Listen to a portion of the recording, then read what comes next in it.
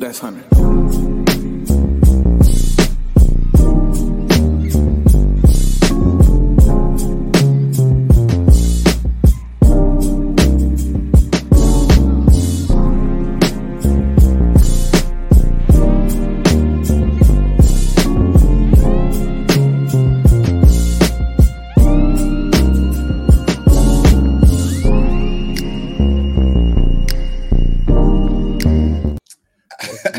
Good people, what's going on, man? I'm good. If only they can see the behind the scenes of what takes place, like the intros play out.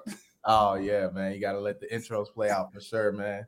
But nah, man. First off, man, super appreciative of you guys tapping in here with me tonight here on Monday Night Take. Definitely want to give a big special shout out to you, TR, also you, Mark, for taking the time and coming in tonight. So definitely want to give you guys your flowers. Super excited for this episode. I made a call to both of you this week and I was like, you know what? We're kind of like halfway through Q1. Yeah. Mark, we actually had you on for the first episode ever. And then Tiara, we had you on in combo with our good sister, Jessica Davis, where she came on. I was like, yo, that was such a fire episode. Then later on, me and you ended up, traveling to 4 different cities. Yeah. Locking in, touching people, shaking hands, touching people in real life. And, it was just an amazing tour. Got really a lot of great feedback. And I was like, yo, what better way to really pretty much hit that midway point, bringing you two on. And I think that, this is a conversation that's definitely going to be appreciated by many for those that are listening. So for those that are new, this is Monday Night Take. We're pretty much here every Monday, 8 p.m. EST, 5 p.m. PST, right? It's an opportunity for me to bring on, different individuals to talk about their expertise. And then sometimes you'll see me get on here and just go solo, right? And go in my bag, as Mark would say. So, pretty much I want to give you guys, an opportunity to open up tonight, ask your questions if you're in the house. And we're pretty much going to get to it. First thing foremost, Tiara, you look really amazing tonight. Now, I wish I could say the same thing about Mark, but he knows he has to take that hat off. He steps in. He knows he has to take that hat off. He knows he stepped on the Monday Night Take with that hat on. He knows better. He knows better. Please hold for 1 minute. Yeah, let him get right. Let him get right for a second. I'm weak. But nah, and he knew that was coming. But nah, on a serious note, man. Definitely want to say thank you to you guys. We're gonna go ahead and get started. We're gonna allow Mark to come back in, and hopefully his attire is a little bit different and he's ready to go. So he can't come on, not with the Patriots hat, man. I'm weak. Can't come on with that. So we're gonna allow him to get himself together. But Tiara, layoffs, man. Layoffs. And I want you to really tonight, I want you to really break down. He's back in the house. Okay. That's more like it. That's how you come on the Monday Night Take, man. I love it. That's how you come on the Monday Night Take. I like it. No Patriots hat. Yes, sir. Yeah, that was fire. But now, TR, we've heard a lot about, layoffs. And I think almost every time I've probably cut on some form of, financial news station, even though I really don't cut it on like that, it seems as if that's like the narrative that's being pushed. And, we have seen people get laid off. Let's not be, insensitive to that, right? There's been people that have been sent home and really don't know where their next opportunity is at right now. That's a valuable question that I think a lot of people have. Yeah. I want to mention, what are some ways that we can really combat that, right? Because I think that we've heard a lot about the bad things, but I don't think, and I know Mark would appreciate this, I don't think we've heard enough about the opportunities that have actually been opened up during this same time. Yeah, so, no, you're right about that. Open up the show. Yeah, well, I just want to say hi, everyone. My name is Tiara Swain. I'm the owner of Swain Solution Services. I am a dope career consultant. Right now, I have $1.7 million in salary increases for my clients, and I'm just here to drop these gems, okay? Now, Lawrence, you're definitely right.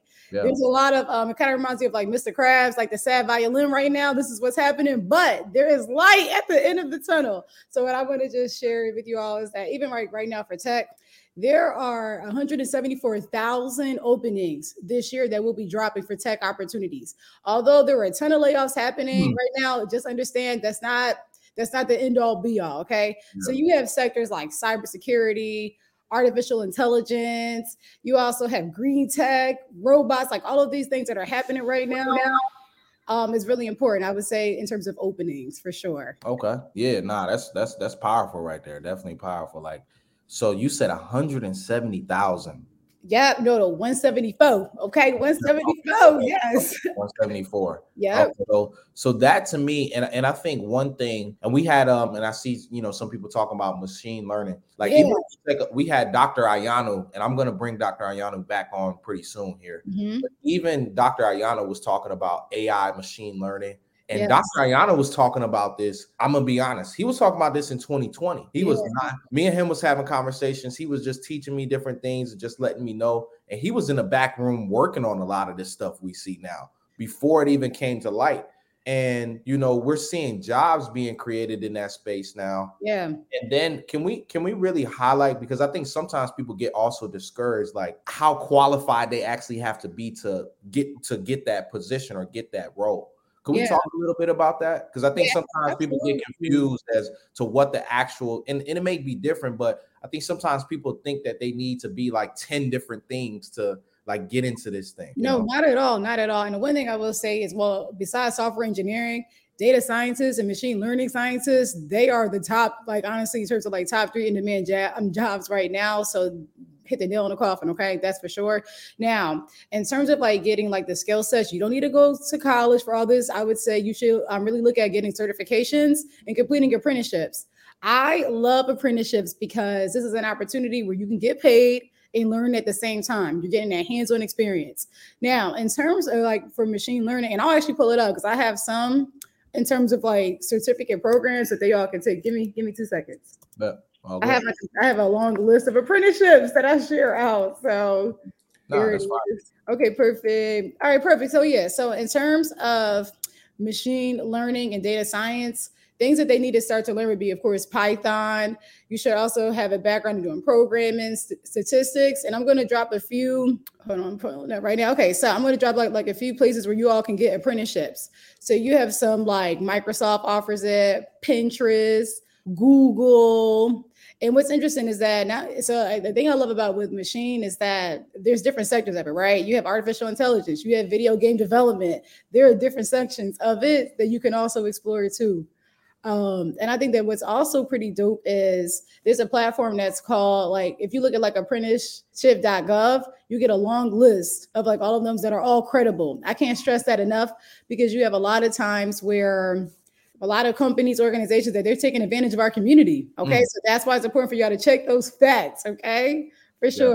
Yeah, for sure. So you all can go into, it's like one that's called like Fast AI, even Stanford, they offer a lot of like free resources too. Okay. That you guys can definitely acquire. Definitely.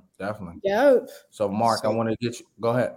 Yeah, so I was going to say, like, looking at it from the standpoint of, simplistically looking at it, like, and I'll break some of the things down for the folks out there, because I know that they're hearing like languages and they're like, well, what does that mean? So for example, when we talk about Python, that's the language in which that we normally write for machine learning, for algorithms, AI. So it's like anybody who's a beginning software engineer, that's one of the first languages that any software engineer writes. They probably will write on Python, and then on top of that, they'll go into like things like Java, JavaScript.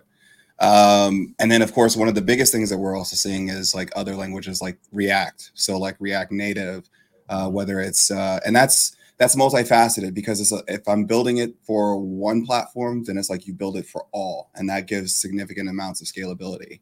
If you really think about the opportunities that are within the space, and there's a lot of jobs each year that go unfilled within the tech sector, like you got to, let's give you some numbers here. So if you think about like every single college out there in the United States alone, that's about 460,000, graduates each year that come out with a comp sci or computer engineering, or even it's like, and if you apply an applied mathematics, that probably brings you up to about maybe like about 525,000 graduates total. But then look at the amount of jobs that go unfilled every year. Yeah. So which lets you know that essentially that we definitely have a significant shortage as it pertains to like the talent.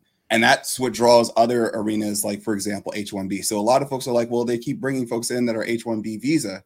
Let's backtrack that a bit. The reason why they hire folks that are in H-1B visa is because of the fact that it's actually written into the language that if you cannot find anybody else that's more qualified, then you go to someone and literally look towards somebody who is international.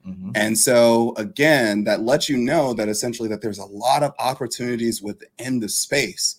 And then it's, of course, everybody looks at the larger Fortune 500 companies, but meanwhile, there's a lot more startups out there that have gotten funded. So if you think about, like, if you ever go on TechCrunch and if you hear about this company raising $25 million, $10 million, what do you think that they're raising that capital for? They're not just raising that capital just so that way they can increase a marketing budget. 60% of a budget that you normally, 60 to 75% of a budget that normally comes in a fundraise normally goes towards the tech talent at a tech startup. So if you think about that, it's like the reason why you raise capital is because of the fact that you need to hire people. That's 9 times out of 10 the number one fear for all founders when they go from like 2 founders to then having to go to 25 people by the end of the year, is because of the fact that they know their software, they know their product, but now it's a whole nother arena as it pertains to bringing in other talent. So that gives you a total opportunity. And what we're seeing is we're seeing a shift from folks that are, like, let's say, being laid off from, let's say, your Fortune 500s, like, you know, your Googles, your Metas, your Microsofts, your Amazons. But then at the same token, they're going right over to the other side of the street to your founders that have gotten significant amounts of funding. And you're thinking about a burn rate of about anywhere from 18 to 36 months as it pertains to funding. And here's the rule about raising capital for founders: always be pitching. The reason why you're always pitching, because as soon as you close that round, you're getting prepared to raise your next round. That's a bar right there. So you're getting ready to raise the next round. No, I love that. Really quickly, y'all, I just want to pause. I just want to share 3 of, like, my go-to websites whenever I want to look at tech startups to just share with everyone. So my first one is called Built In. I love it. You can see different factors like HR tech. You can see health tech, cannabis tech, like you can see all of that here, okay? And all of this is current. But I also, I also recommend my clients to create profiles on otta.com. So it's OTTA.com, as well as WellFound. So WellFound just took over Angel List, not Angie's List, Angel List. Okay? Angel List, angel.co. Yep, exactly. Yeah, cool. That's what I'm talking about, Mark. You better know that website. You know, Startup World is where I live. Okay. That's awesome. So yeah. Nah. I think one thing that we're gathering is, like, you know, I and Mark remembers this, you know, in 2022, I seen Dan Ives, he made a post just pretty much closing out, you know, the year. I want to say it might have been the last week of December. It might have even been the first week of this year.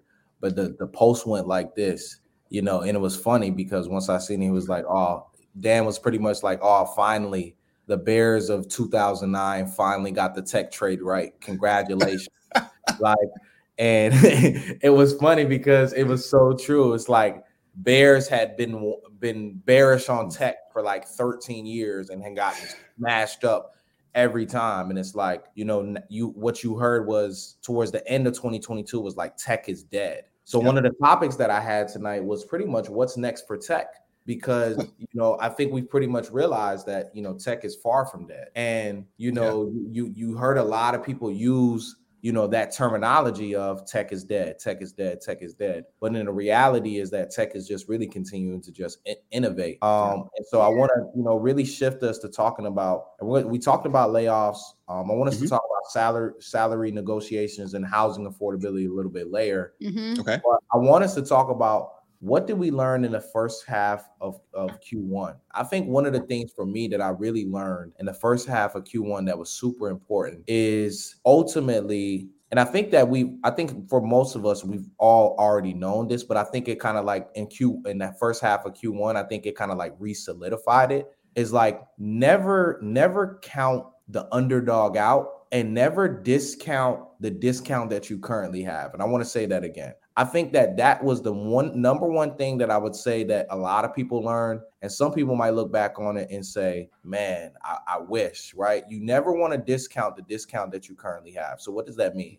Like, a lot of times people were looking at these stocks like, Tesla, Nvidia, and they thought that they would be sitting at certain places for a long time. But in the reality was they only were there for a short period of time. And I think as we pretty much have went through half of Q1, I think there's a lot of people that kind of are looking at things and saying, man, I wish. I think there's a lot of I wishes going on. But in the reality, I want to really, as we get through this first half, I want to change people's mindsets for a second, right? I look at it like this.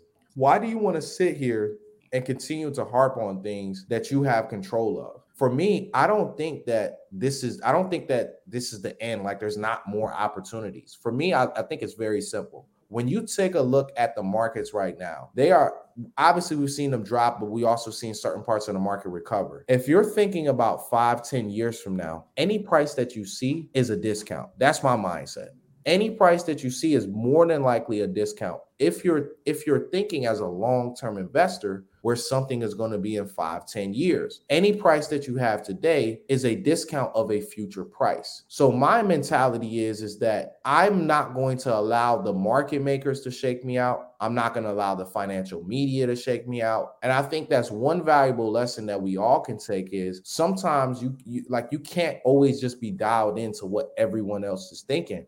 A lot of times you have to go the other way when even going the other way is not the popular decision. Like it wasn't popular to make certain decisions to pivot and start buying tech this quarter. It wasn't a popular decision, to continue to invest in tech even as the markets were coming down.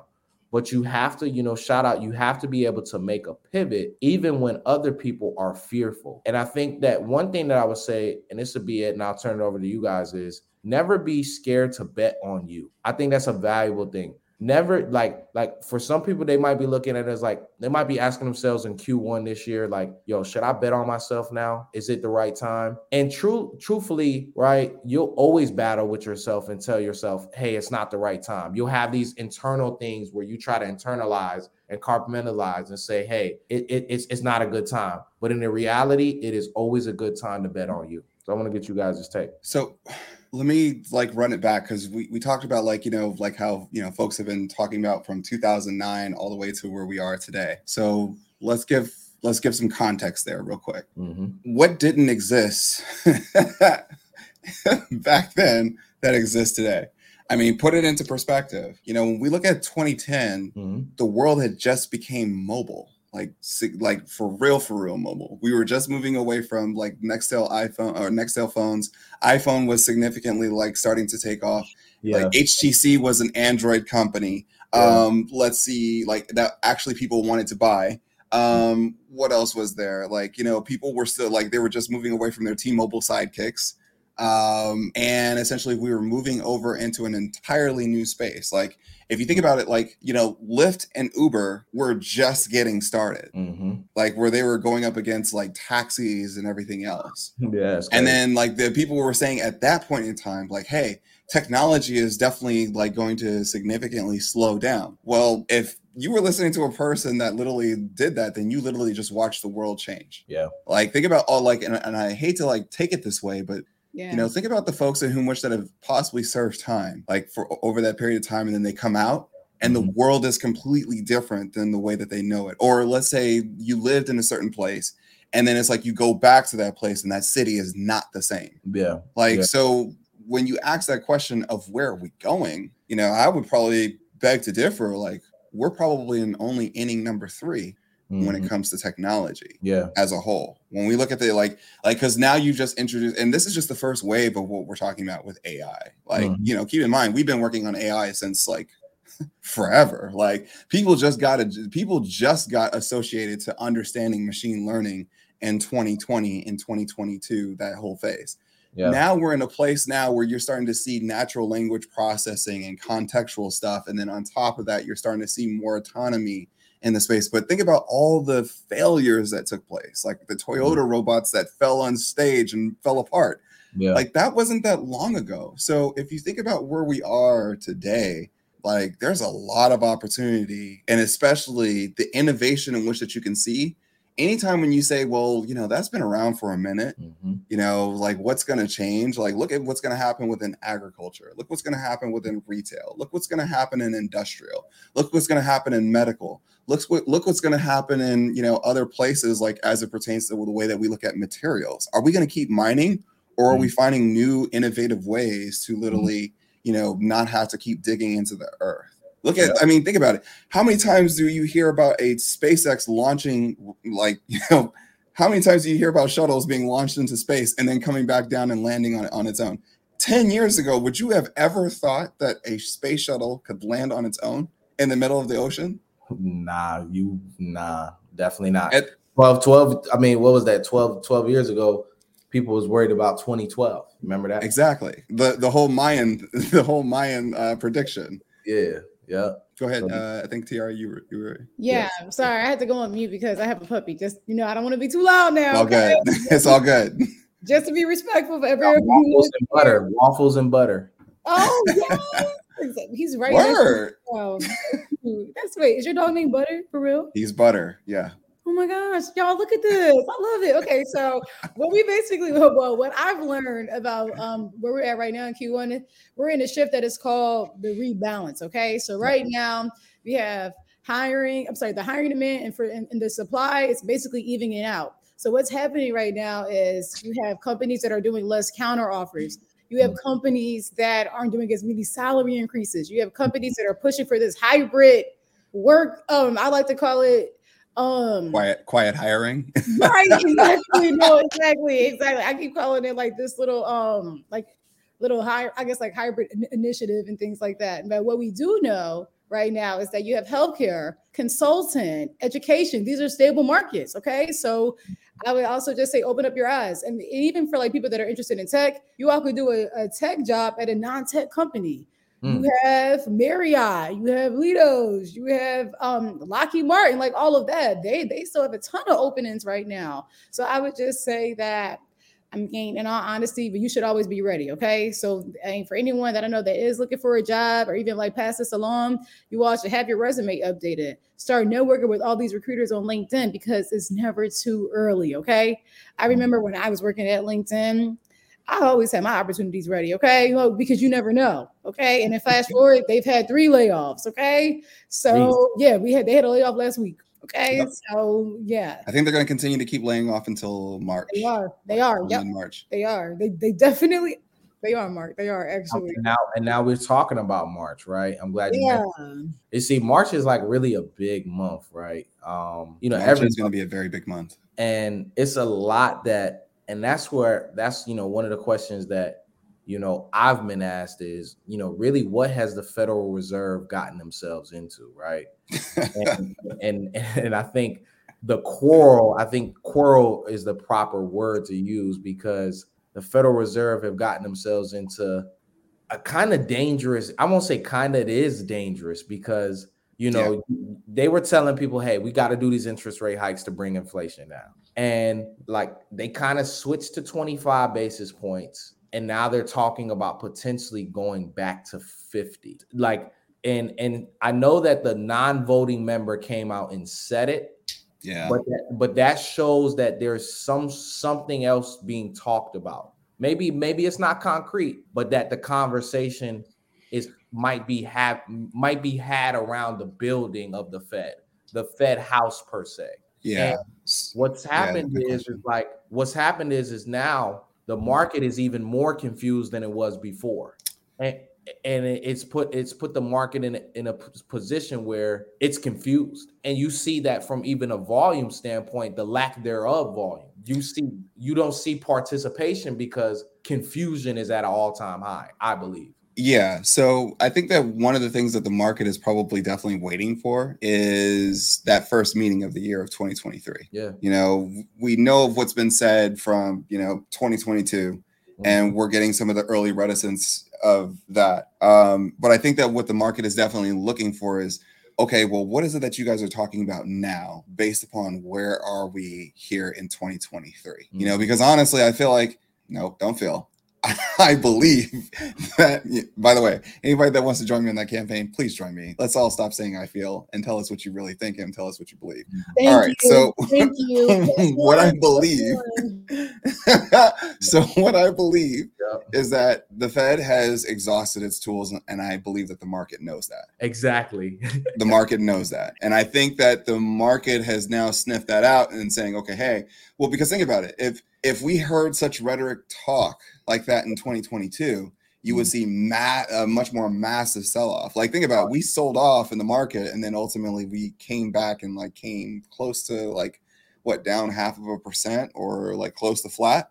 Yep. And so that's letting you know that, you know, there's a lot of folks out there that are looking beyond the noise, a lot of the rhetoric, a lot of the talk that we're hearing media pundits talk about, and they're really taking into consideration of, okay, who's a good company, period. Yep. And what company do I want to own? Like, you know, if you go to the grocery store and yet you see prices that are high, if your wife tells you that she needs eggs, you're going to go and buy those eggs, period, point blank.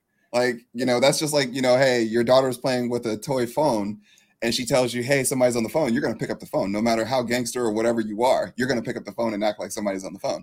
So the reason why I say that is because of the fact that, you know, we're now at a point where, you know, okay, are we going to get to that 2%? Are we going to get to that 2% inflation rate? Not anywhere near close. Not yet. We're not going to get there. But are we getting to a place where things are starting to stabilize? Like, okay, the big question is wage inflation coming down? Yeah. That's the number one question. Is wage inflation coming down? Yeah. Is monetary policy got tight? We saw that. And now we're looking at unemployment and wages. Okay, so we saw massive layoffs. Why did we see massive layoffs? The reason why we saw massive layoffs is because of the fact that if cost of capital is high, then you have to decrease your operating expenses so that way you can protect profit margins. Once you protect profit margins, you're going through the stress test to every single institutional investor that says, okay, hey, you can still flourish, you can still be a good company. Okay, it's just like a financial company going through a stress test, except it's different for tech companies and whatnot because they're considered growth. Is there still growth there? Are you guys still able to accomplish the things that you guys set out that you're going to do? Okay, now that we gotten past that stress test, it's put up or shut up time. That's exactly where we are. It's put up or shut up time. And what we're seeing is that negotiation power that your employees once had, they still have negotiation power. You still can negotiate your salary. But the thing is, you're not going to be unrealistic because of the fact that the Great Resignation is over. So if you're trying to walk in there with a Great Resignation strategy into the Great Rebalancing, I'm sorry, it's like, you know, cut it. I agree. No, I 100% agree with that. I mean, you also have companies where they're giving out less sign-on bonuses. And what's really interesting right now is because like all these companies are having these layoffs. Honestly, like they're waiting on their current employees to still do the same amount of work. So they're going to experience burnout, which I think will still recall. I mean, I think it's still going to result in some more turnover, right? For these companies, I just feel like we're on like a hamster wheel right now until it all gets better. So yeah, and they just need to hold on for like another 9 to 15 months. 9 to 15 months. That's all that they have to hold on for. Right. Great Resignation is over. Like, see you later next application. No, that's a fact. It's true. That's a fact. It's true because they have less bargaining power. Like, it's just not the same. Yeah, I mean, you went from 175K annually to now you're like they're offering you a 315K. Right. Like, you had to have known that, okay, hey, this is going to rebalance itself. At some point, it's just not sustainable, man. Yeah, you can't take someone from 175K to 315 and think that that's sustainable over a period of time. Like, and that's really where it just comes down to is like, yo, these companies ain't making 2020 money no more. And particularly certain companies in tech specifically, like Zoom ain't making that kind of money no more. Roku and Peloton ain't making that kind of money no more. Affirm ain't making that kind of money no more. A lot of these companies is just not making that type of money no more. So, you know, it's just like when a retail, I always compare it to this. Like, we've seen a lot of retail stores going out of business, right? It's the same thing. When they weren't making as much money anymore, the first people they go to is the staff. They're like, yo, listen, you used to be in appliances. Now we need you doing appliances, toys, shoes. We need you quiet doing all this. hiring. Yeah, like we need, like we can't have, we can't have too many people. We got to trim the fat. And also these companies really are adjusting, because to the point that Uncle Charles made, a year back, didn't nobody want the jobs. You know what I'm saying? And people, people didn't want certain jobs. So companies say, you know what, we got to fix this. We got to figure out a way to operate, not just from a financial standpoint, but just because people don't want to work too. That was also an issue. I think that's another thing that people don't want to talk about, is there was also a lot of people that, didn't. Hey, Bray Wyatt's coming for you, brother. Yeah, I was gonna say, whoa, wait a minute, what just happened? Yeah, man. You got Bray Wyatt's coming for you, bro. Be careful. You see, I got my eye on the door over here. Oh man, but not on a serious note, for real. And Mark distracted me with that one, but my bad. On a serious note, like, you take a look at everything that's just happening right now, and my belief is just pretty much this, right? People have to be, and that's why, like, over a year ago, I was saying, yo, you should probably get another job, and a lot of people fought me on that. When everyone was telling people to quit their jobs, I was the person that was saying, yo, maybe having a second job isn't so bad, because there's going to be a time where you may get cut from a position, or hours may get cut. It's nothing wrong. And I think this is super important for people to get, because you as an investor, your number one investment where you're going to be able to get money from and pull your resources is going to come from your career first. And I think a lot of times people try to put, as my good friend Jamil would say, a lot of times people try to put the water before the horse, right? And a lot of times people are trying to get ahead of themselves and become traders and become all this, but they don't have things right foundationally first. And I think having a good foundation is far more important than trying to rush into this and think that this is just going to happen for you overnight. And there's also, I want to speak to a lot of the frustrations that I know is happening right now. Okay. See, certain stocks are not going up 300% in 3 months or 6 months, or hell, even a year. Yeah. And it's becoming frustrating for certain people. Like, once again, I go back to the point of, what is the weather like outside? In 2020 and 2021, it was like raining money. You had bazookas, right? That was the word. Go back 4/10/2020. I want you to go back and listen to Jerome Powell's speech and listen to what he said. He said he was going to unload bazookas on the stock market and on all financial markets. The Federal Reserve would open bazookas. Well, Mr. Jerome Powell is not having any bazookas firing off on all cylinders anymore. And now we see that those bazookas are no longer in existence. And we see how dry the market is from a volume standpoint in a lot of different areas. And it's dry as the Sahara Desert. That's how dry it is. Like, people it's dry, no lie. And what happens is that I'm looking at it and I'm just saying, yo, this is where the patience pays really comes in, right? Where you got to really change the way you spell patience, because it's all about accumulation, in my opinion. That's all I care about. How much can you accumulate? How much can you build up? Because when the next bull run comes, because it's coming, and we don't know exactly when it is, but we can have some good ideas, but it's coming. You want to be able to, he's crazy for that one. Yo, he did that on the air, really? He's crazy. He's crazy for that one.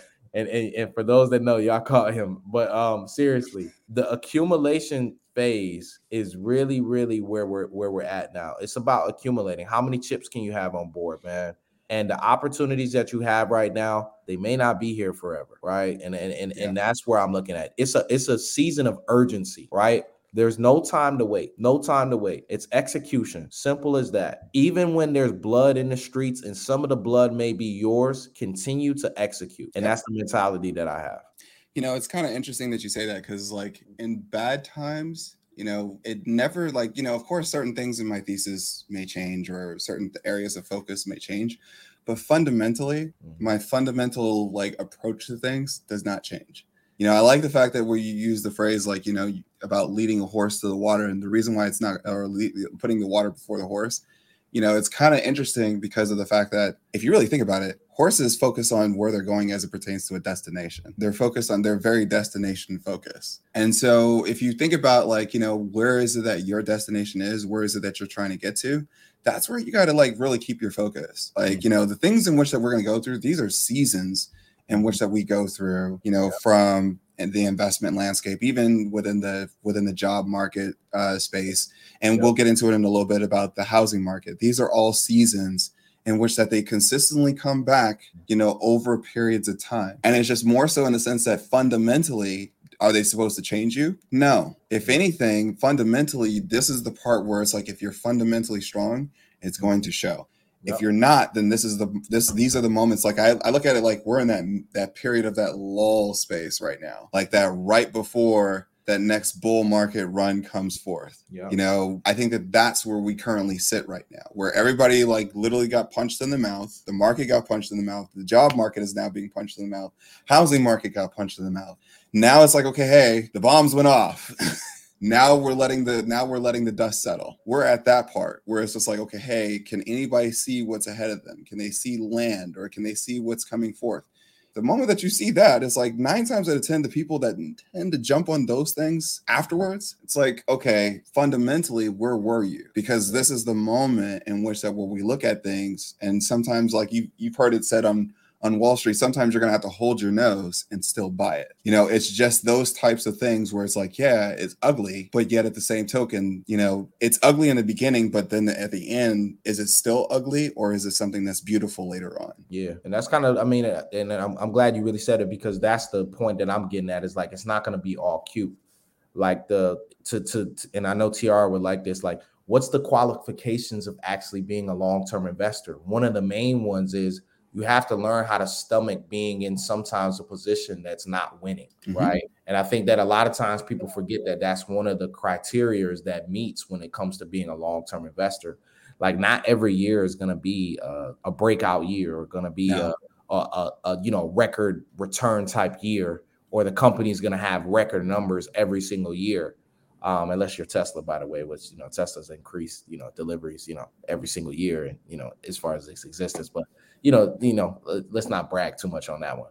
But no need. But when you take a look at that, shameless plug. But when you take a look at that, I think that's, those are the things that I look at and strive for, because from the lessons that I've had, right?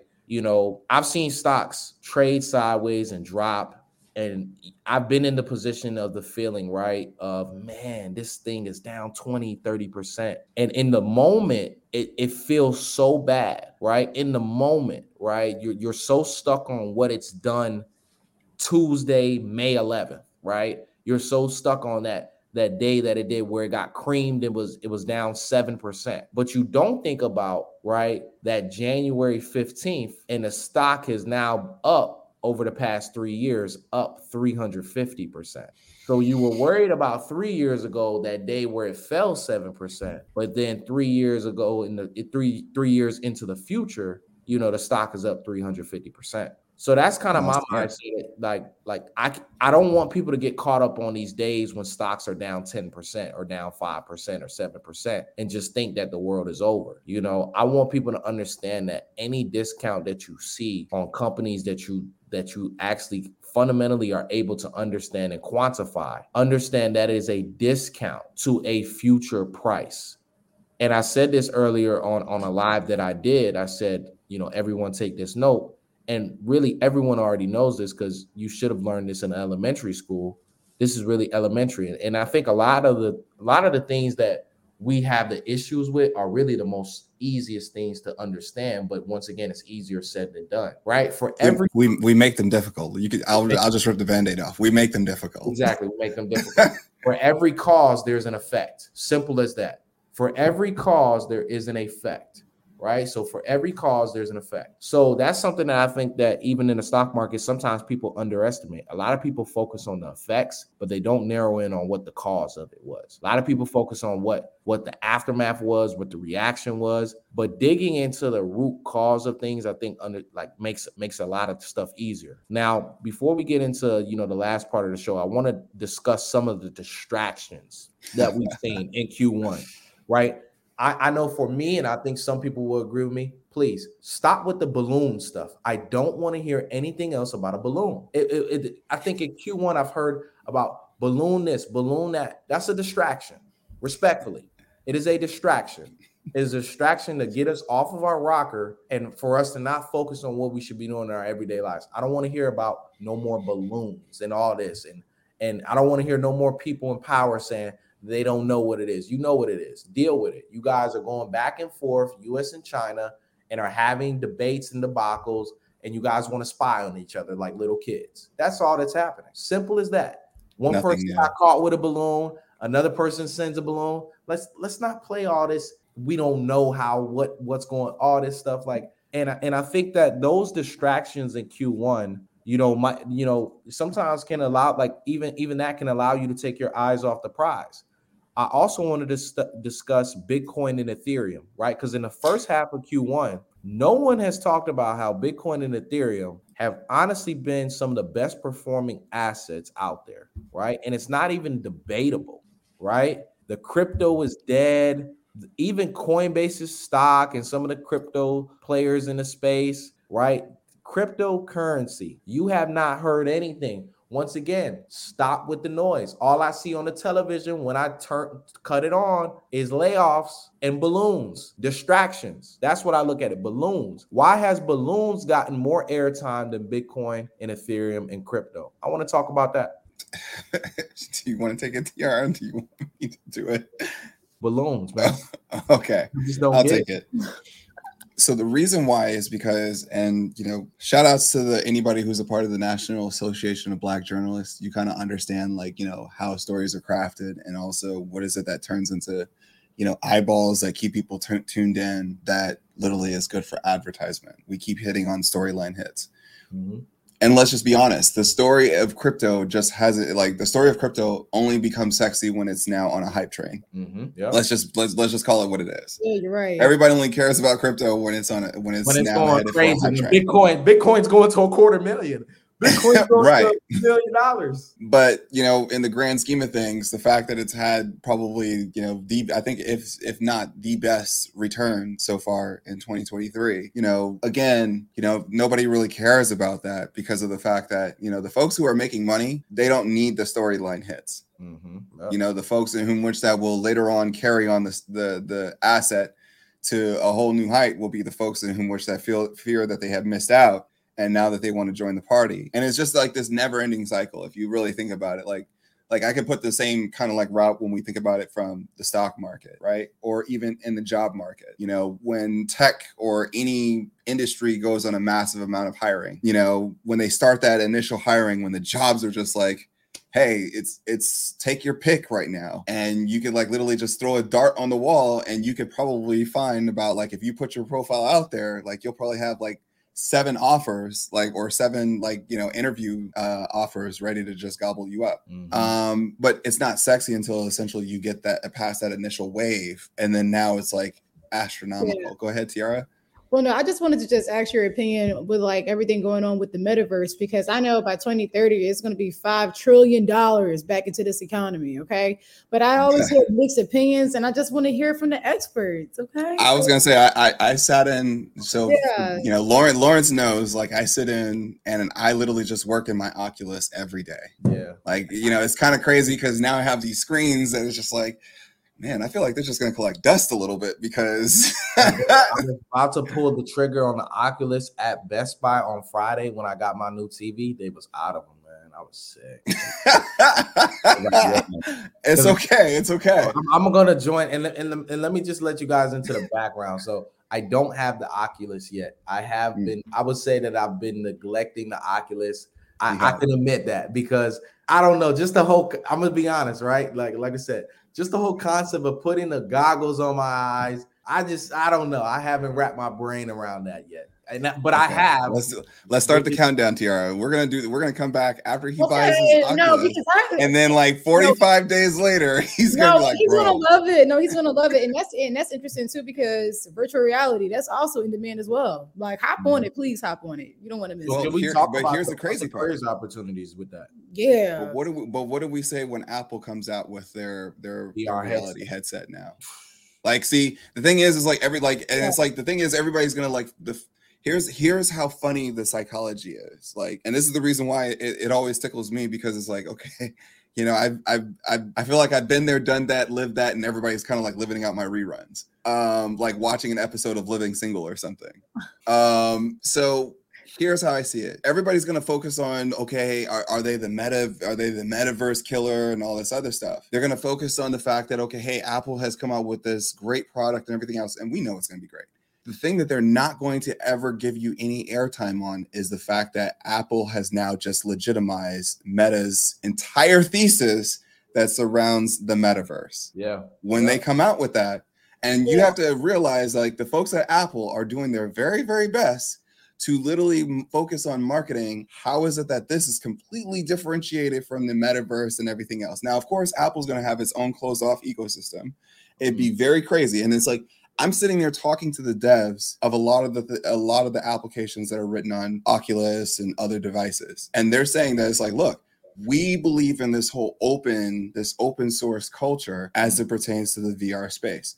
Mm-hmm. They're very much so reluctant as it pertains to building things for Apple's reality headset because of the fact that Apple is kind of closed off. So that's going to be a question to really have to be answered by Apple. Yeah. But the biggest question is, has the metaverse now been legitimized? Mm-hmm. We will see when Apple comes out with their device. And that's the part where everybody needs to pay attention to. So now that $16 trillion opportunity that was just talked about, like, think about it. Apple came into the iPhone. Apple, once upon a time, just made Macs and, display devices. Yeah, the Macs from the before. Yeah, the big one. They had to have seen the total market opportunity as it pertains to, 8 billion people in the world or 9 billion people in the world. Think about the market cap in which that literally came from Apple since 2000. Think about the market cap that they created from 2009. And here we are in 2023.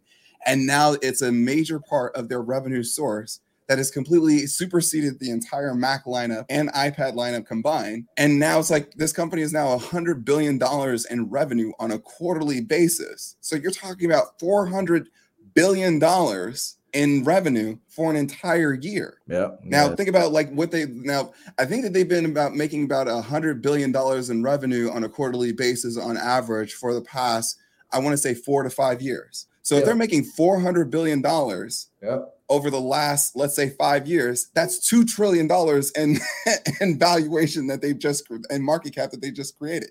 So when you think about what the metaverse does or what that type of opportunity does over a period of time, now you start to piece it together. So when we think about the things in which and that's why I said I use that example is because you're going to have people like hitting certain news points just to attack the two against each other, but not realizing that essentially that this space is now opened up in the sense that, this just legitimized the entire argument against what everybody said that, okay, hey, well, now we understand the reason why Mark Zuckerberg was willing to spend $16 billion in a year on such a thing that people thought was a pipe dream. Well, it's not really a pipe dream anymore now that you have, say, for example, the juggernaut that just stepped into space, and others will probably follow. We say the same thing when we look at Tesla jumping into the EV space. And now, 7 years later, now everybody is like now having to conform and change, and now they have to go into the EV space.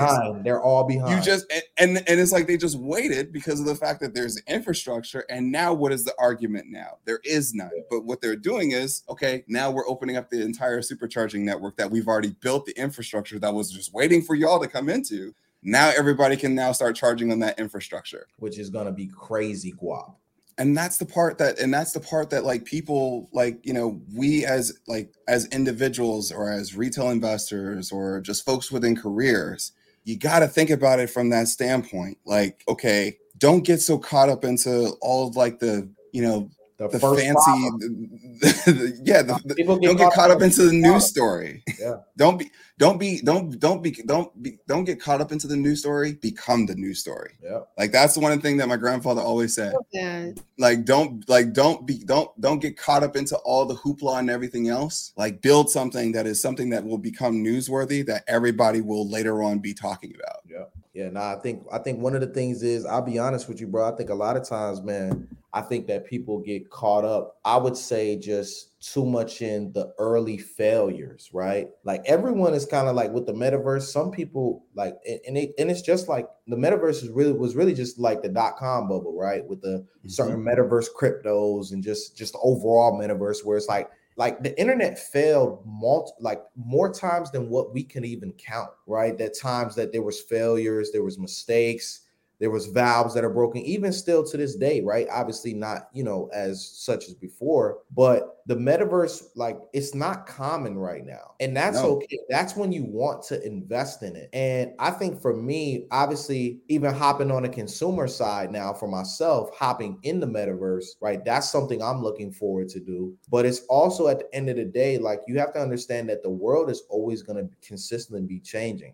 So what might seem like right now the weirdest thing to you ever, more than likely is going to be something that potentially might be one of the greatest investments. Like, if I was like, I always look at it this way, it's 2023 now. If I was to take this iPhone 14 that I have and I was to hop in a time travel unit and I went back in time to 2008 with that same iPhone, with this same iPhone, and I sat in a public place and had it in my hand, there would be people that would be looking at me as if, you're an alien. Yeah, like I'm like, what does he even have? What are you even holding? The watch would make you an alien. The watch would make you an alien. Yeah. The phone would make you an alien. You know, the communication device, like the fact that your device is way faster than everybody else, exactly, would make you an alien. Like, so when we think about all those things, it's like, it's kind of crazy because like when you mentioned crypto, I remember because I was one of the, like, I was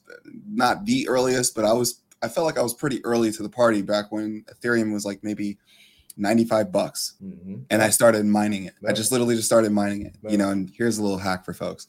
If you have a commercial real estate, like if you have a commercial lease, they don't charge you for utilities, so you can mine it. But there's that.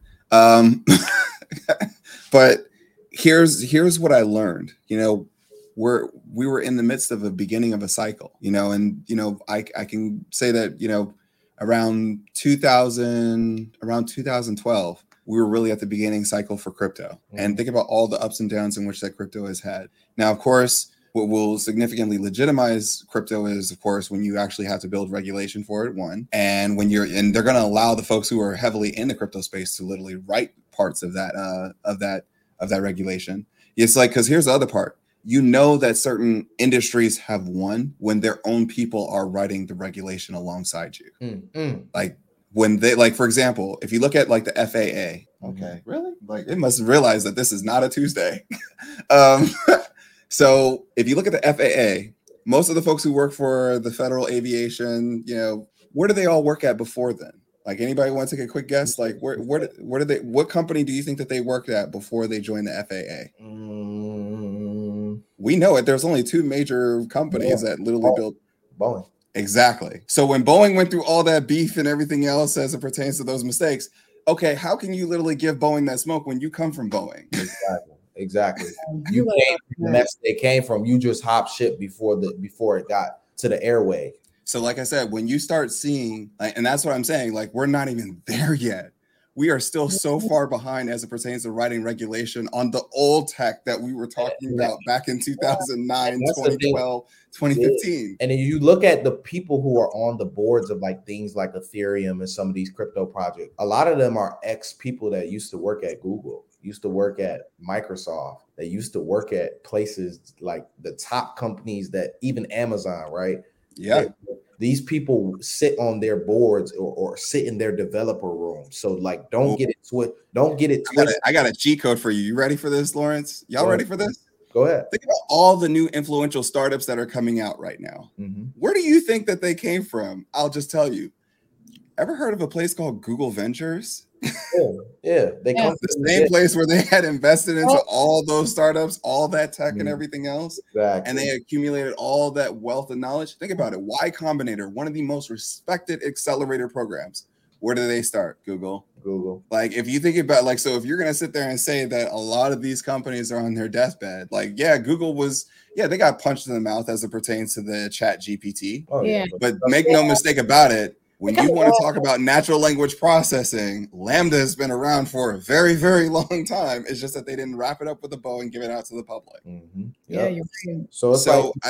So if we look at like where we're going and where we currently are, honestly, I get really, really excited for this because honestly, the people that are listening in on this live or that will watch this video, if you're on LinkedIn watching our show today, I'm telling you right now, send this to anybody that you know that's knowledgeable and ask them to point out a lie. We are at the very, very beginning stages of what's going to be probably the next big boom. Yeah, AI is going to play a major role in that. You're going to see a lot of company, and that's the part where it's like, we have to even, and that's the crazy part. You have to get through the first edition of failures first. And the way that startups run, fail fast so that way you can build the next thing. You're going to go through the first edition of failures, and then we're going to be perfected with the next set of folks that are going to build the most influential companies of our time. Mm-hmm. Yep. So we're at the very, very beginning. So I'm excited because it's like, if we just accomplish this from, let's say 2023, where we are today, all the way back to 2013, I'm excited for what's going to happen literally in 2033. Yeah. Yep. Yeah, that's where we're at with it. So I got a few more questions before we close out. Let's do it. Housing affordability and salary negotiations, right? Those two things go direct hand in hand. So when you take a look at housing affordability hitting its lowest level since 2001, but then we also, Tiara, you mentioned some good points about, they're not just giving out these salary increases like that anymore, right? It's not you don't like the people, the employees don't necessarily have all the leverage anymore. Right. So, we've heard a lot from you before on salary negotiations, but can we talk about how people can, actually garner those increases, especially while housing affordability is in question, which is super important because, interest rates have gone up, housing become more expensive, rents at all-time highs. It's a mess, right? Of course, a mess, So, It's a mess. Well, the first thing I would say is really important. One, you need to do your research, okay, from credible websites and platforms. So I can't stress this enough. And Lawrence knows this, Mark. I would say this to the wheels fall off. Do not use Glassdoor. It's not a credible site. They don't have a verification system. So if you want to really get the real salary insights, you have PayScale, salary.com, Market Pay. You also have the U.S. Bureau, right? All of this, these are all credible sources. So I would say go there first, but then also I love saying from the beginning, even when you submit your application, you need to be ready all the way to the end. Okay. You should be giving all these positive impressions because guess what? Don't be surprised when I'm asking for some money and all that. Right. So I would say it's also important to never accept the first offer. 83% of these companies actually anticipate for you to give some type of counter offer still. Even although the salary might not be there, you still have stock, you still have equity.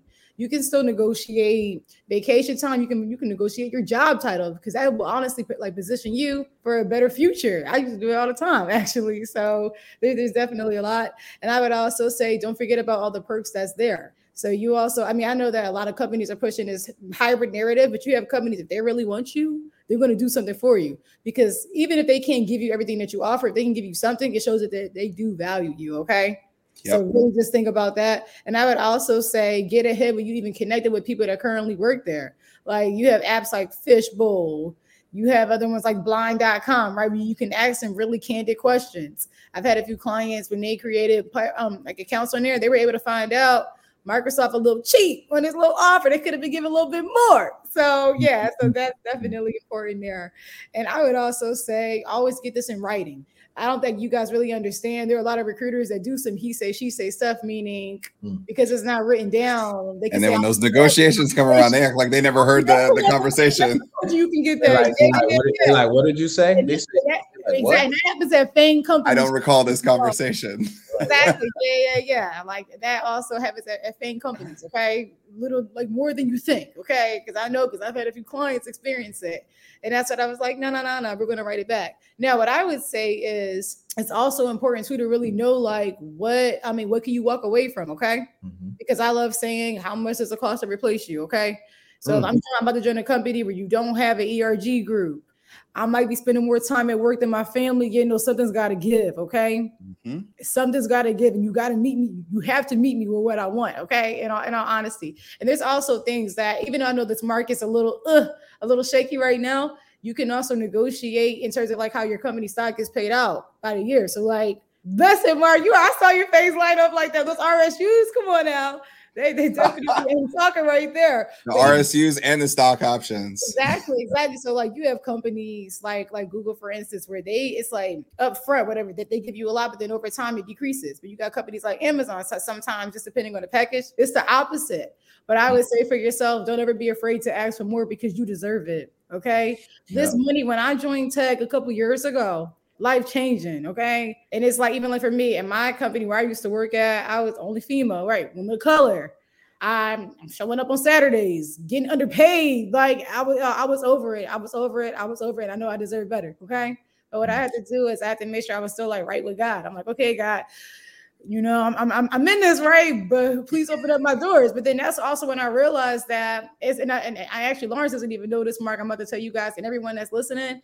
I found out I was getting extremely underpaid when I went on an interview. Okay. Because at that time, I know this might sound crazy, I worked my sales job. We didn't get commission. We got flat out salary plus a bonus. So when I'm interviewing at companies and I'm like, you mean to tell me that this company I'm working with probably owed me like a good 200,000? I could have been paying off my student loans. It was very eye-opening for me. Okay. It was very eye-opening, very much so. So here's an interesting perspective for folks. Yeah. Like, think about all those CEOs that only take $1 salary. Mm-hmm. Yeah. But they get awarded a significant portion in stock. Yes. Isn't it kind of funny though, when you guys always hear about like those stock buybacks? Who does that significantly like influence and impact? The CEO. That dollar salary doesn't sound so bad anymore. It'll always come back. It'll always come back around. And you know what? Also, something I want you all to realize: you have certain companies too. Some of these major companies are now requesting to like see, like, oh, like, can we see the offer? Okay. Because I know a lot of times candidates, they say, oh, I have these other offers. That might where they put the offers against each other. Right, exactly. Because some of these companies are getting very strategic. I mean, you have companies where they're even like the performance reviews, right? They're getting a lot harder. Meta is known for that. Amazon, we know they're notorious, right? Better not play around, man. Exactly. That zero downtime in Q4 is no joke. Yes, no, exactly. That is so true. That is so true. That is so true. I mean, that's some definitely some good gems, man. So interesting part that you also mentioned about housing. Let's hit the economic side of it real quick. Yes. So like when you think about housing values, right? You can really tie housing values to, say, for example, the median salary that you see within the area. So you take the salary, the values of salary that are within the area. And then on top of that, you also take into consideration. So you have salary, and then on top of that, you have inventory. Yep. So let's say if everybody in your area is making about $200,000 annually, and then of course, you know, the inventory is low, what do you think is going to happen to those home values? Yeah. They go up. They go up. Yeah. But when, say, for example, you're starting to see layoffs that are taking place, you know, and then on top of that, you're starting to see wage inflation starting to come down. Yeah. And then inventory goes up. Inventory is going up, where inventories, even if inventory is just kind of like sitting there, even if it stays the same, it's, you know, price that's going to bring down. That's going to bring down the value of homes. Yeah. And so it's like you're starting to see that like that's what ultimately kind of like started like leading towards the correction. Outside of the fact that, of course, if you have high interest rates, that also plays a huge role as it pertains to like, okay, hey, if I'm borrowing at a 2.5 or a 3%, but now it's like you're offering it to me at 6%, that's like paying like double the value in a mortgage. Yep. So, you know, those are the things that a lot of folks like really have to take into consideration. So you can also use the housing market as a way to like literally get a good gauge as it pertains to where we are economically. That's the reason why everybody counts on the housing market, because it's supposed to be known as the most stable market. Now, of course, we had the housing crash in, you know, 2008, 2009, but that was also due to, you know, a whole set of other issues. But I mean, normally you have a market that tends to be stable. Does it go through corrections? Yeah, it goes through corrections like anything else does. But yet at the same token, for the most part, it stays pretty static. It stays pretty simplistic and very stable. And so again, those are the things that I'm paying attention to when I look at housing as it pertains to cross-reference of employment. You know, if you start seeing employment creep up, like as it pertains to folks getting hired, but yet the wages are still coming down, don't be surprised if you see the rebalancing as it pertains to those home value prices. Yeah, it's true. Yeah, nah. Because it eats into affordability. You can set the prices up, but the amount of folks or potential buyers also goes down. Exactly. And then you even think about the cost of APR from credit cards, right? Correct. You think about the cost of APR, on car loans, like all of these different things. Like right now I was, looking at just how many notices of repos are out there. And it's, it's just, it's crazy, man, just to see how. So, these are the things that I'm watching. I'm watching these debt levels because eventually I think a valve is going to break. I think that this episode was super good because, we're talking about pretty much the midway point through Q1 and, how to beat the bear market. And I think all of the things we discussed tonight really give people a solid. Well, we didn't tell them how to beat it though. Should we tell them how to beat it? I mean, I think all of the things we said give them clues and context on how to beat it. But should we give them the answer? The answer. The answer. You want to go ahead? You want to unravel? It's going to be the most simplest answer is the answer. Stay still. Yeah. Don't get just literally stay still. Thank you. And that's why I try to tell people earlier, man. Yes. I'm trying to tell people, man, you can't try to do too much, man. Like you can't try to do too much. You got to take what the defense gives you. And I go to football analogies all the time on the show and on my lives and in my classes. But it's important because it's like, yo, I'm not going to be trying to force the football into double and triple coverage every play. The reason I'm not going to do that is there's sometimes we're willing to take a chance, but you're not going to make a living by trying to force things into triple coverage. Like it's just not going to happen. They only throw Hail Marys in football games once or twice a game. That should tell you something. Exactly. Because it's not a high probability that it's going to work. And so just stay still. Just stay still. Stay methodical. Take those steps. Like you want to stay. Just move the chains. That's my mentality. Just keep the chains moving. So yeah. So I mean, stay still.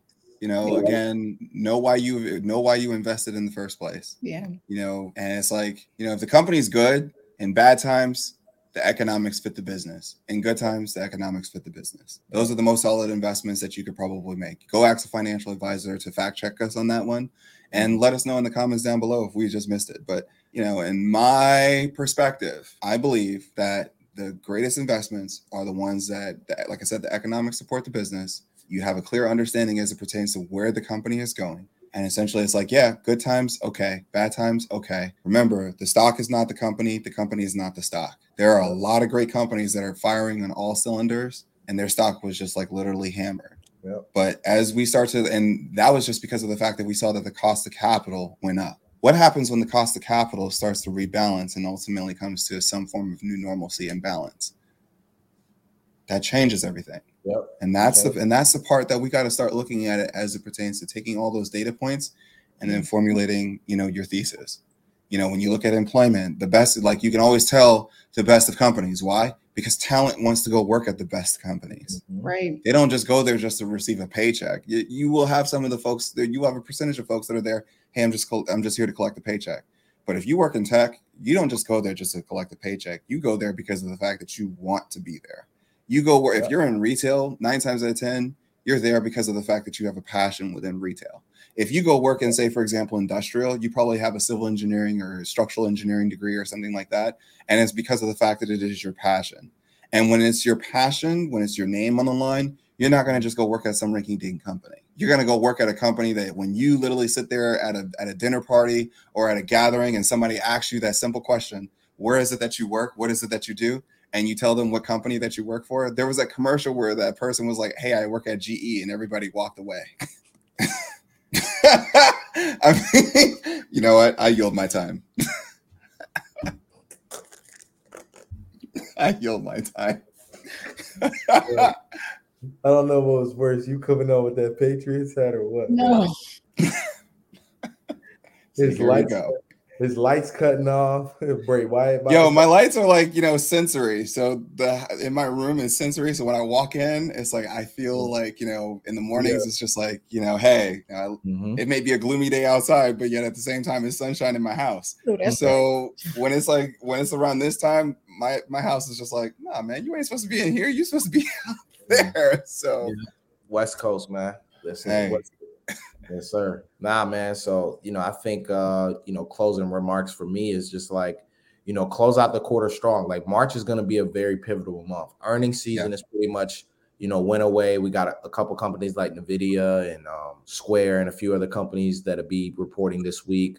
You'll see some of the cybersecurity plays actually going ahead and reporting, and some more of the smaller cloud computing companies as well. And early on in March. And then the Federal Reserve and a CPI report, which, the CPI numbers have started becoming revised upward from November and December. And, it's kind of, they're throwing people like, hey, what's going on? New ways of reporting. Now, one thing that one thing that I want to talk about, and it was crazy because Mark, I'm not sure if you may have seen it.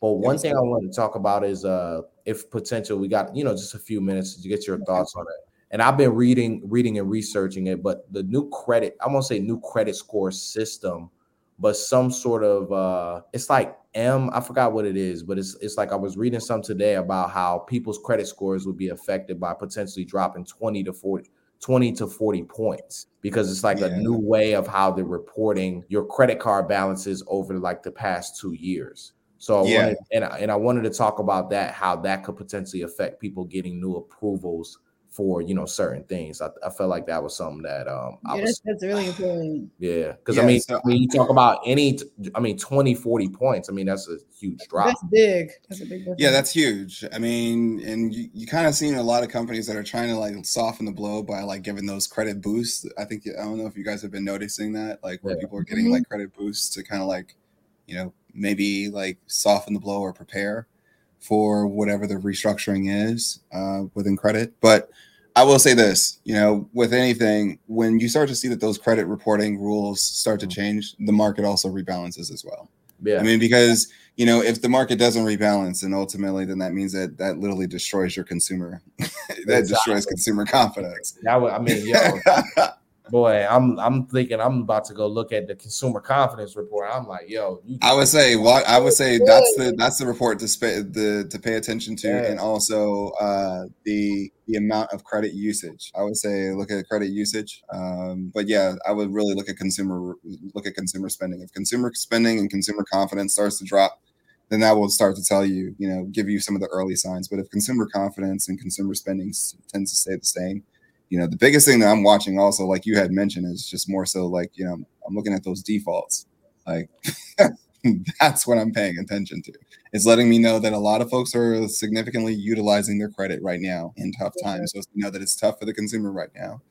I think that though, that over the last 10 years, you saw a lot of consumers though stack up on cash. So they had cash or cash equivalents, which is ultimately holding them steady for now, because really there was really nothing significant to buy in per se.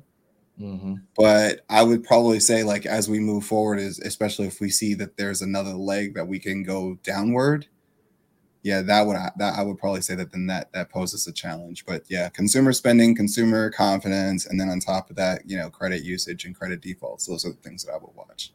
Yeah, because you remember when we had a conversation right before we did the show in Atlanta, someone asked me, what was the credit was my biggest thing that I wanted to pay attention to this year. So yeah, that's definitely a huge watch for me, because I think there's going to be a few valves that are breaking over there that end up spilling into other areas of all over world market. Oh, for sure. Sure. Yeah. So man. So this was a great episode. I want to thank our good brother Mark Monroe. He'll be back on tomorrow. Awesome. And we also had Tiara Swain. Man, I would love, Mark, he's been talking to me on the back end, just like, yo, we need more, more female energy around here. And I'm like, man, I know someone who might know someone, and I know her pretty. I'm like, yo, so I'm gonna ask, man, I'm not to put you on the spot. But he's gonna put you on the spot. Okay. But nah, TR, man. Yes. Man, obviously maybe not every week, but would you be open to, being a co-host here on Monday Night Take? Yes. No, this is fun. No, I would love to. I would love to because there's just so much more information that we need to get out. Yeah. Like, and it's like I have like clients, y'all, where they've done like $150,000 flips. Okay. Like I just want to share the wealth with all of this because I just see it's an untapped market. And this is why I left my job because I didn't feel as fulfilled. So I had a candid conversation with my manager and I was like, yo, like, this is the first time I'm making six figures like this, but it felt bittersweet because I was the only woman, like person of color on my team. And I told him, I was like, yeah, no. And so he told me, he was like, T, the people that really have like the most power in this are hiring managers and HR. Like that's it. And that's why I wanted to actually like in terms of me really like doing this on my own, I'm like, no, I'm trying to be a person that really impacts this. Okay. And that's what I'm doing. Like I've helped.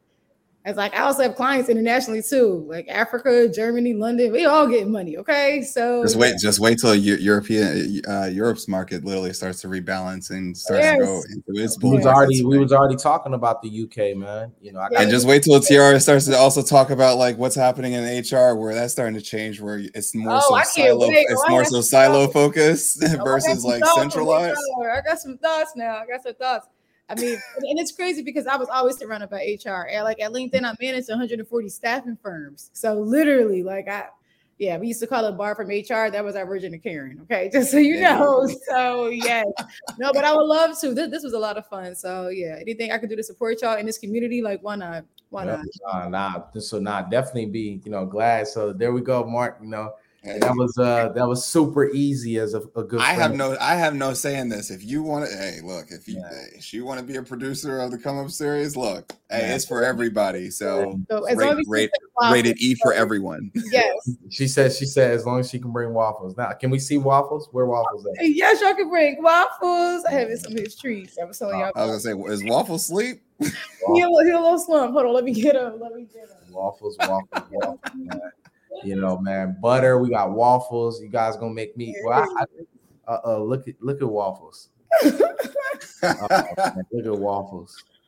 Busy. Yes. Meanwhile, where is he at? Oh, butter, ladies and gentlemen. But now you need to get served, Lawrence. You gotta finish the Trinity, okay? Or he's gonna call it chicken. Oh chicken wait, butter. Wait, that could be. He loves Chick-fil-A, so that could be a thing. So. Oh man, let's do that. All right, here we go. Talking about I love chicken. Yeah. All right, now we ain't gonna let that. All right, that was a good one, though. That the market like that because someone got me. So she got me. Now that's why she definitely. So man, I'm super excited to appreciate you accepting. And tomorrow we got another action-packed show. It's really built out here at the Come Up series now, man. Like at the end of the day, we now, pretty much every day, during the week, right? I know Marcus about Saturday, potential Saturday, and even, something entertainment wise on Friday, but this is like, literally you on demand. Like you have something to watch every night. So even when, and guess what? My goal is to make this, and I was just telling my girl about this. I was like, yo, WWE is the longest episodic show in television history. Wow. Yeah, it is. And so you think about that, right? How tough it is, right? To put on a show every single week, 2 times a week for the time. Like, so, the stuff that we're building here at the Come Up series, man, just stay tuned. A lot of action-packed stuff. Great people involved. And so, man, we got to do it behind the scenes of what it takes to like literally put together such a show. Like, yes. Even even sometimes you even think in your mind, you're just kind of planning out. But like for me, I plan out like, what I want to do with the shows like weeks in advance. Like, and I look at it like a creative writing storyline, right? What actual things do we want to discuss? Like choosing which guests do I bring on certain weeks to make it all make sense. So definitely.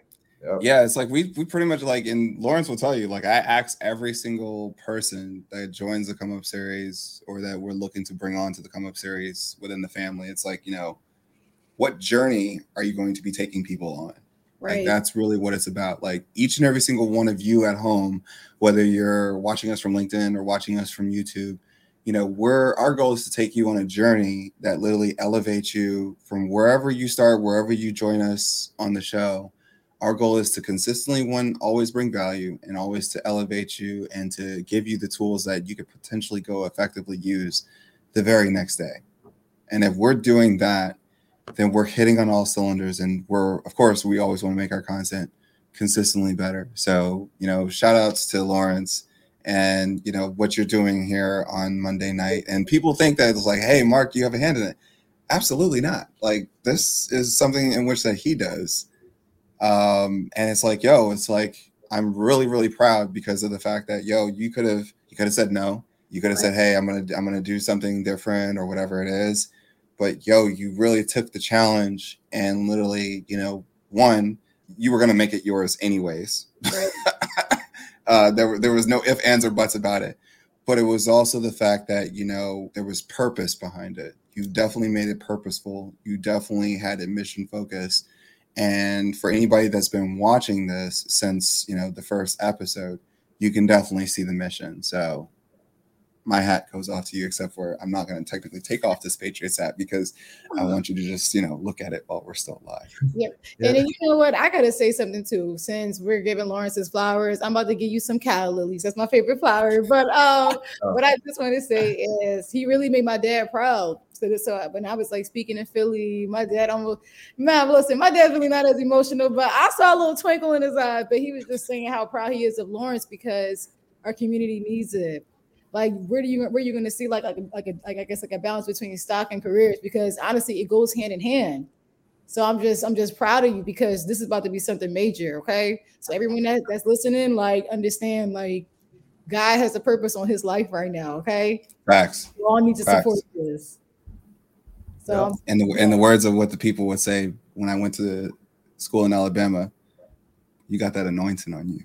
Exactly. No, exactly. And you can't run for your purpose, Lawrence. Emma. Okay. And everyone listening here too. Okay. No pressure. But yes. Oh no, there's pressure. Like, I'm just kidding. I'm just kidding. Yes. Nah, no pressure. Yep. So I appreciate y'all, man. Let's go ahead and wrap up this show. Shout out to all the people that tapped in tonight. Definitely catch this on replay if you came in late. And y'all, man, this is what it is. So another episode of Monday Night Take.